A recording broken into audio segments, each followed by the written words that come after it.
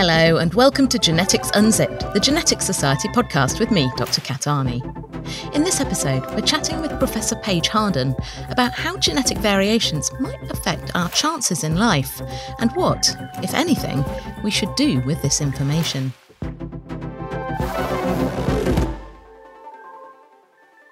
Life is all about luck. From the time, place and circumstances in which we were conceived to the random assortment of genes we get from our parents and the random assortment of genes they got from theirs. But while we're increasingly having conversations about how social, racial and other forms of privilege can give us a leg up in life and how to level the playing field so that everyone has a fair chance, are we ready to have the same conversation about how our random allocation in the genetic lottery might also be playing a role? And can we even separate the influence of nature from nurture for such complex issues? After years of researching, writing and reporting on how genetic variations affect our health and the importance of understanding these differences to make better tests and treatments that improve health for all, I found it curious that there are some people who believe that the influence of genes basically stops at the neck.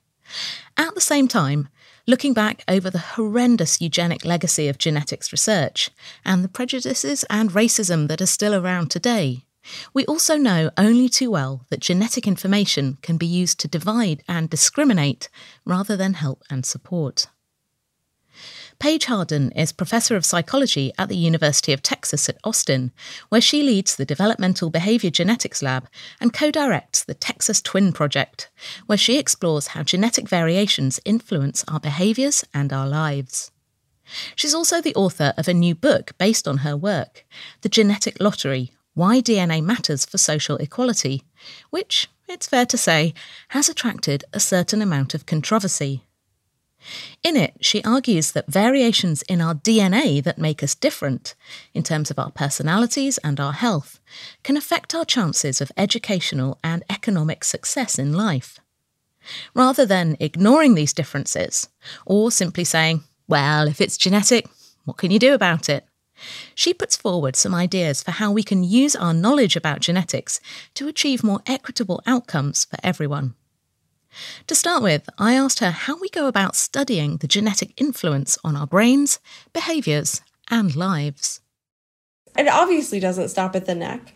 And most people already know that. I talk about this study in the book where Emily Willoughby, who's a psychologist at the University of Minnesota, she and her colleagues asked a sample of lay Americans, not academics, to estimate the genetic influence on diseases like diabetes or breast cancer, mental illnesses like schizophrenia, but also psychological traits like intelligence or personality. And what's so interesting about that study to me is that people's answers were almost never zero. So most, at least Americans, think that genetics makes an influence, not just for our bodies, but also for our brains and our psychologies.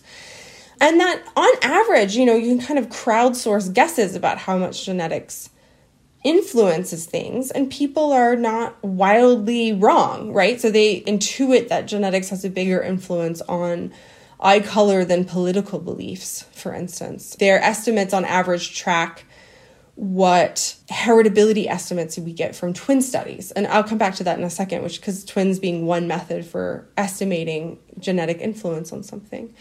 So we exist in this weird state of both knowing and unknowing in our conversation about genetics above the neck. By knowing, I mean that, again, most people have an intuition that genetics makes an influence for these things. They see it in their own lives. They see it when they observe their children, when they're thinking about why they're different from their siblings, when they're thinking about why the children in their classroom, if they're a teacher, are different from one another. But obviously within the academy, within academics, that's a very controversial idea. And that disconnect is interesting in and of itself. So when we're thinking about, how do we go about studying this, we're talking about humans, and we're talking about traits over which we don't have, thank goodness, we don't have strong experimental control, right? So the plant geneticists can go in and they can say, okay, this is going to be exactly your rearing environment. This is going to be exactly your genotype, and I'm going to have genetically identical organisms. And human behavioral geneticists don't have that exquisite experimental control, which has, really raises questions in people's minds. Are we really successfully able to disentangle correlation from causation? Can we really say that genes are causing something about people's lives? The metaphor that I use for the title of the book, The Genetic Lottery, I use that metaphor for a number of reasons, but one of the reasons that I focus the reader's attention on that is that this shuffling process that you just talked about, the fact that, your mom and your dad, they each had 2 copies of their genes, and they got shuffled together, and you got one. You got one random draw from that, and your sibling got another random draw.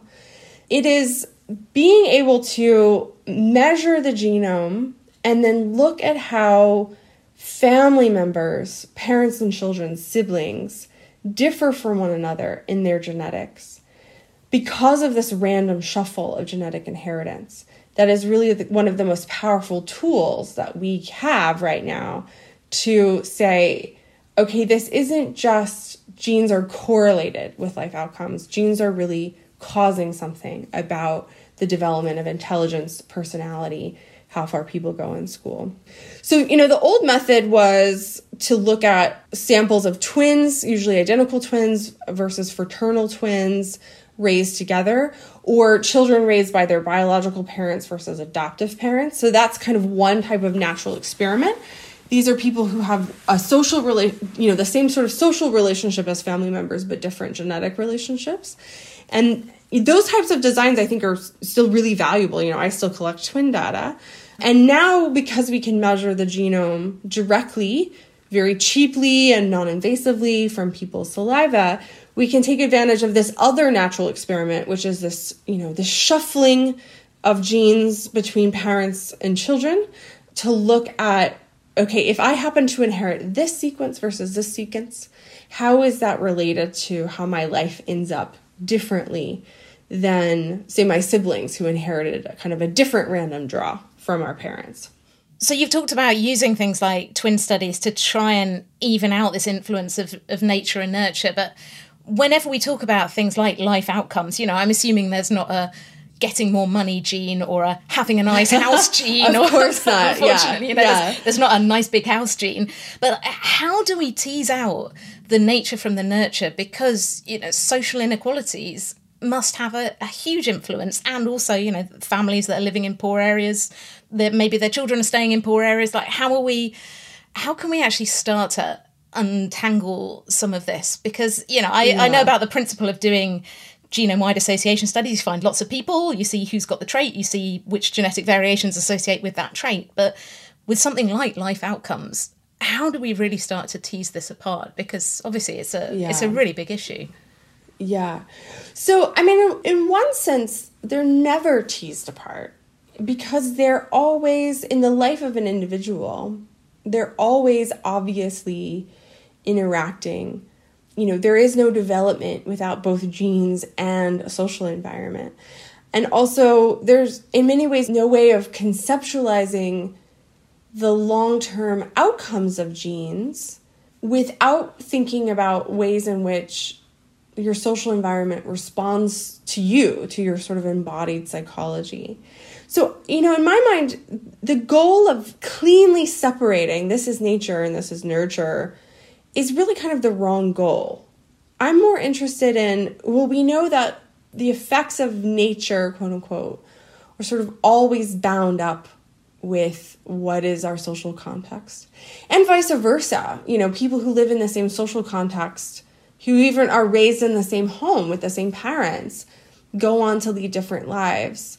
So I guess I would just reframe the question as we're not kind of surgically peeling away some sort of, we're not wielding some scalpel that says this is the purely biological bit and this is the purely social bit. It's more like tracing, okay, if you start in different points genetically, how does your life then kind of wind its way through the social environment? such that those kind of initial starting points can end up being, in part because of how they're responded to by the social environment, end up being consequential in the long term. So this is really, we're dealing in possibilities, not determinism. Oh, always. Yes. I mean, so often when people are first introduced to genetics, they're thinking of, they learn about genetics in the context of, maybe single gene disorders. The gene 4, yeah? The gene 4, the gene right? 4. Right, so you have PKU, and you have this quote unquote inborn error of metabolism or disease of metabolism, and it's it's influenced by one gene with a very strong effect, or something like Down syndrome, which is a trisomy. You have 3 copies of your 21st chromosome rather than 2, and the thing about those sorts of genetic relationships is that they're specific. So this gene is it is the gene for this thing. They're pretty uniform. So if you have 3 copies of your 21st chromosome, you're going to have Downs, and that's going to be true regardless of whether you were born in 15th century France or present-day North Korea. It's kind of constant across time and place. And they're explanatory, right? Like we can say, like, if I know something about what this gene is, I can tell mechanistically something about, the biology of this disorder. When we're talking about genetic influences on intelligence or education or income, those are entirely different types of genetic effects. They're not specific. They're not uniform. They're not explanatory. It's not like Downs being caused by a trisomy. It's like how, maybe Instagram makes you more likely to be depressed, but only for some people. And it doesn't guarantee that you're going to be depressed. It just raises the probability that you're going to be depressed. And we have to consider context and the person.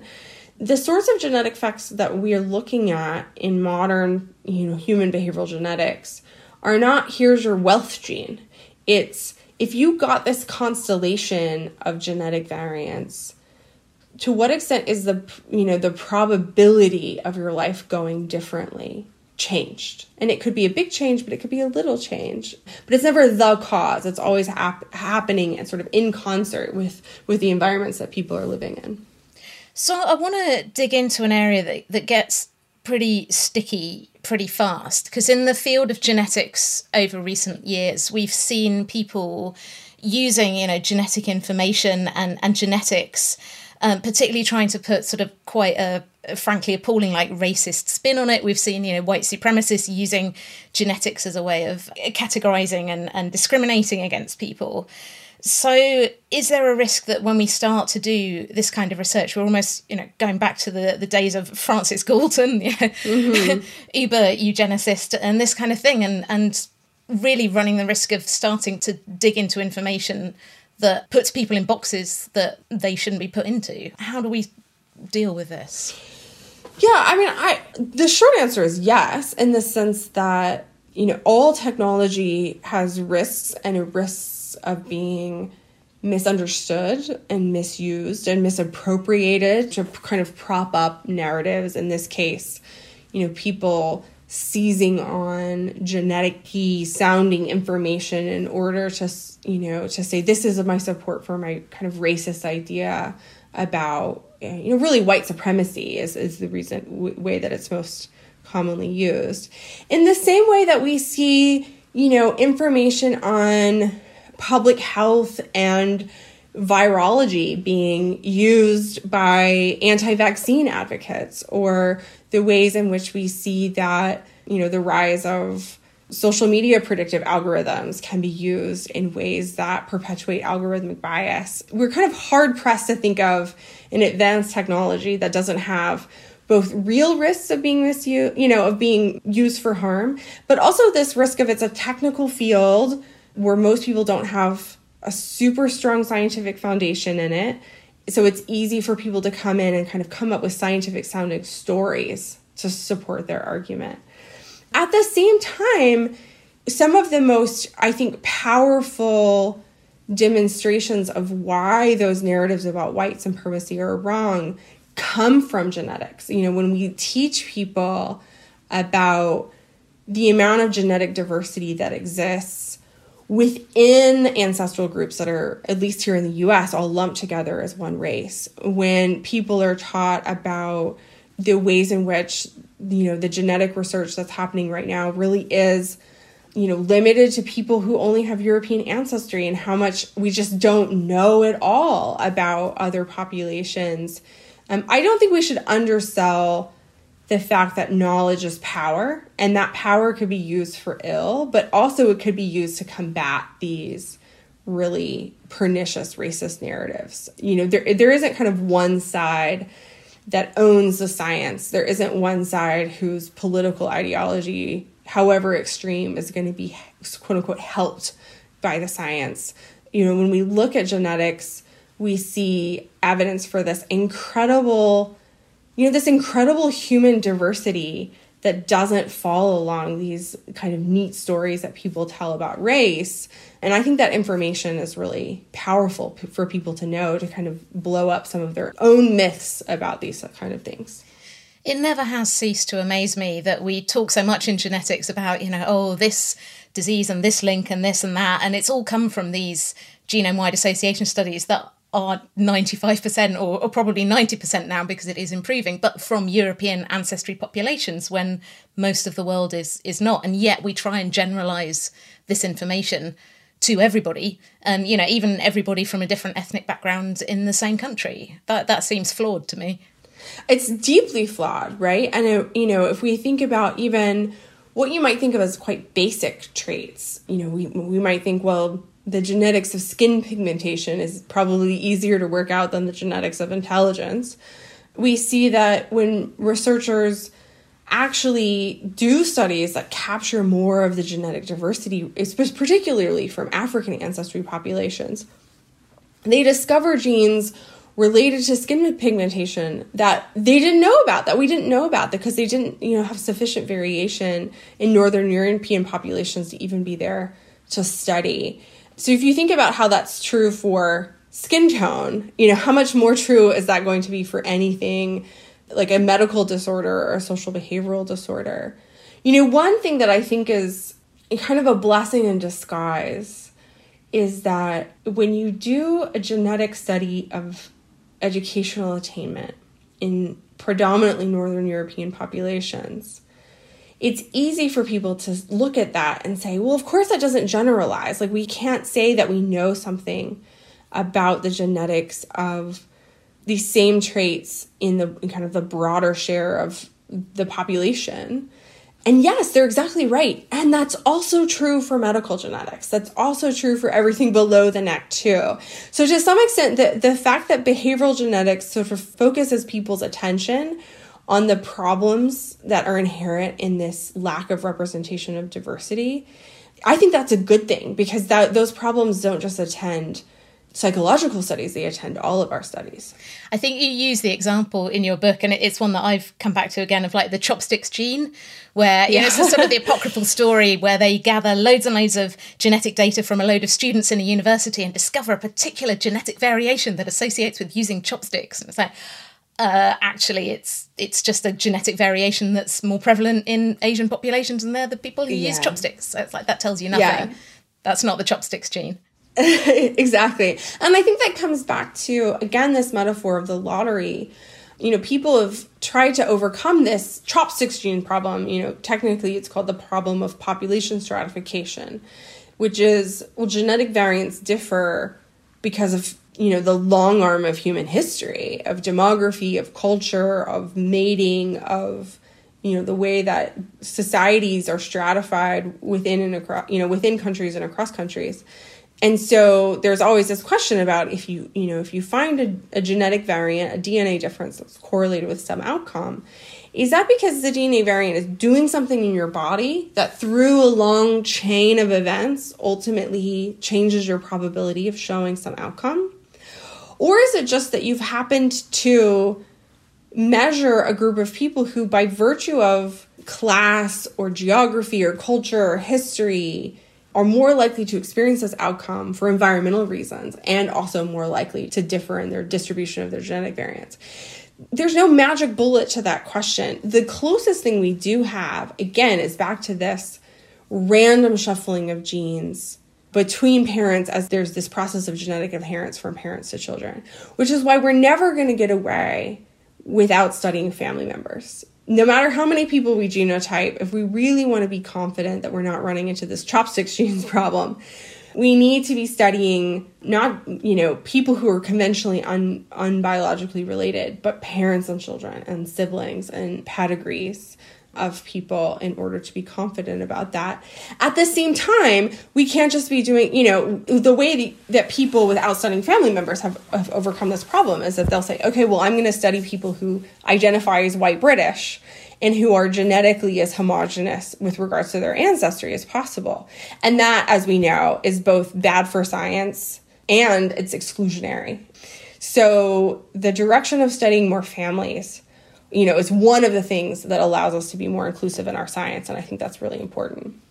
So if we're coming from a point of view that genetics has at least some influence on life outcomes, exactly how much, we're not sure, but we acknowledge that it's there, then what do we do about it? Because I think, in genetics, we can, particularly when we're talking about biomedical genetics, the urge to fix, we find the genes and then we fix the genes, we develop drugs, or we go, oh, maybe you can do genetic engineering, or when you start kind of going back to the scary stuff like, embryo selection and all these kinds of things. So what do we do with this genetic information? Because it's clear that society is incredibly unequal, and that's not just on a genetic level, that's on like a deep societal problem level.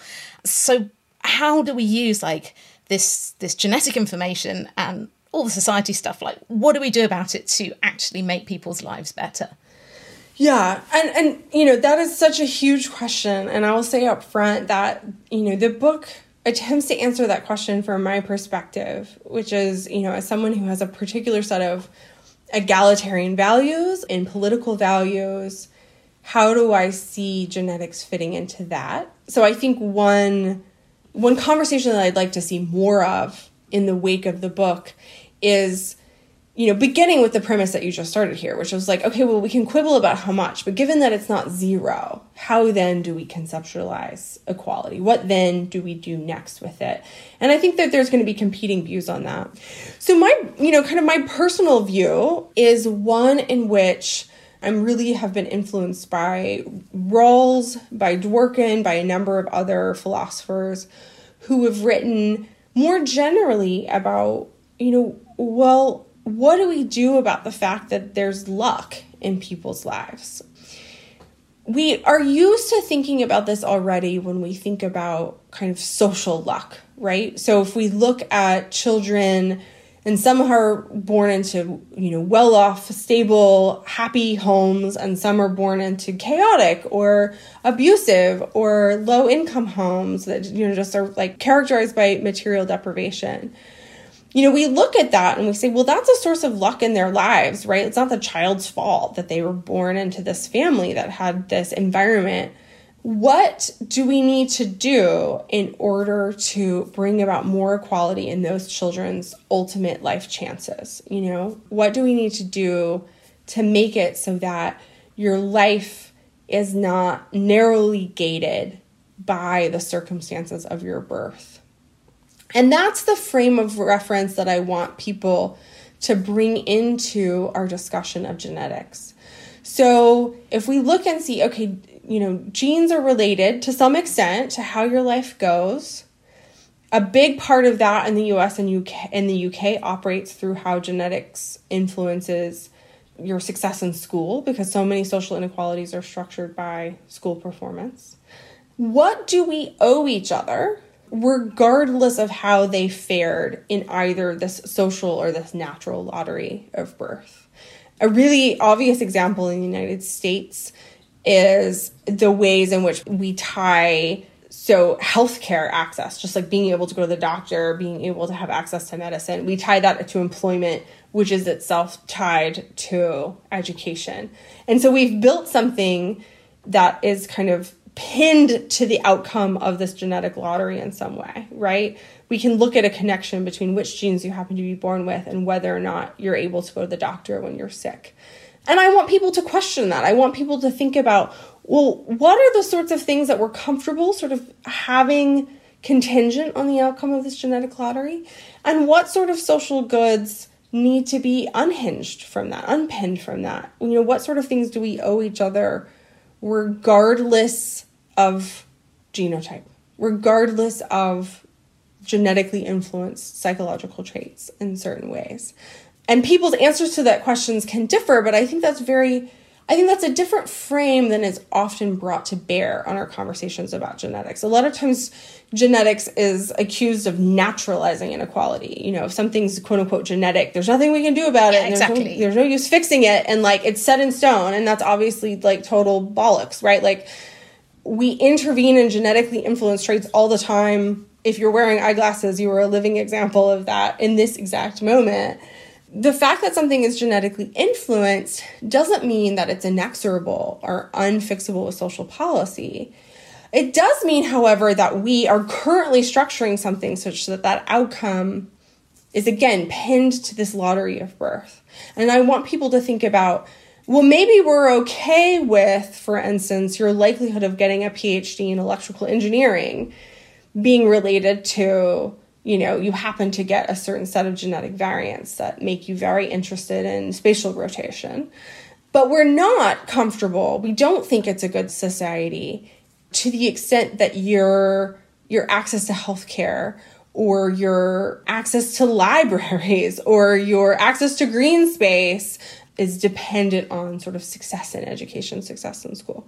So that's, the big push that I'm trying to get people away from is, instead of thinking of genetics as natural or genetics as inevitable, genetics meaning that this is the only world we can live in, instead thinking about genetics as a tool for seeing which inequalities between people are currently in our social structures tied to this random shuffling of genotypes.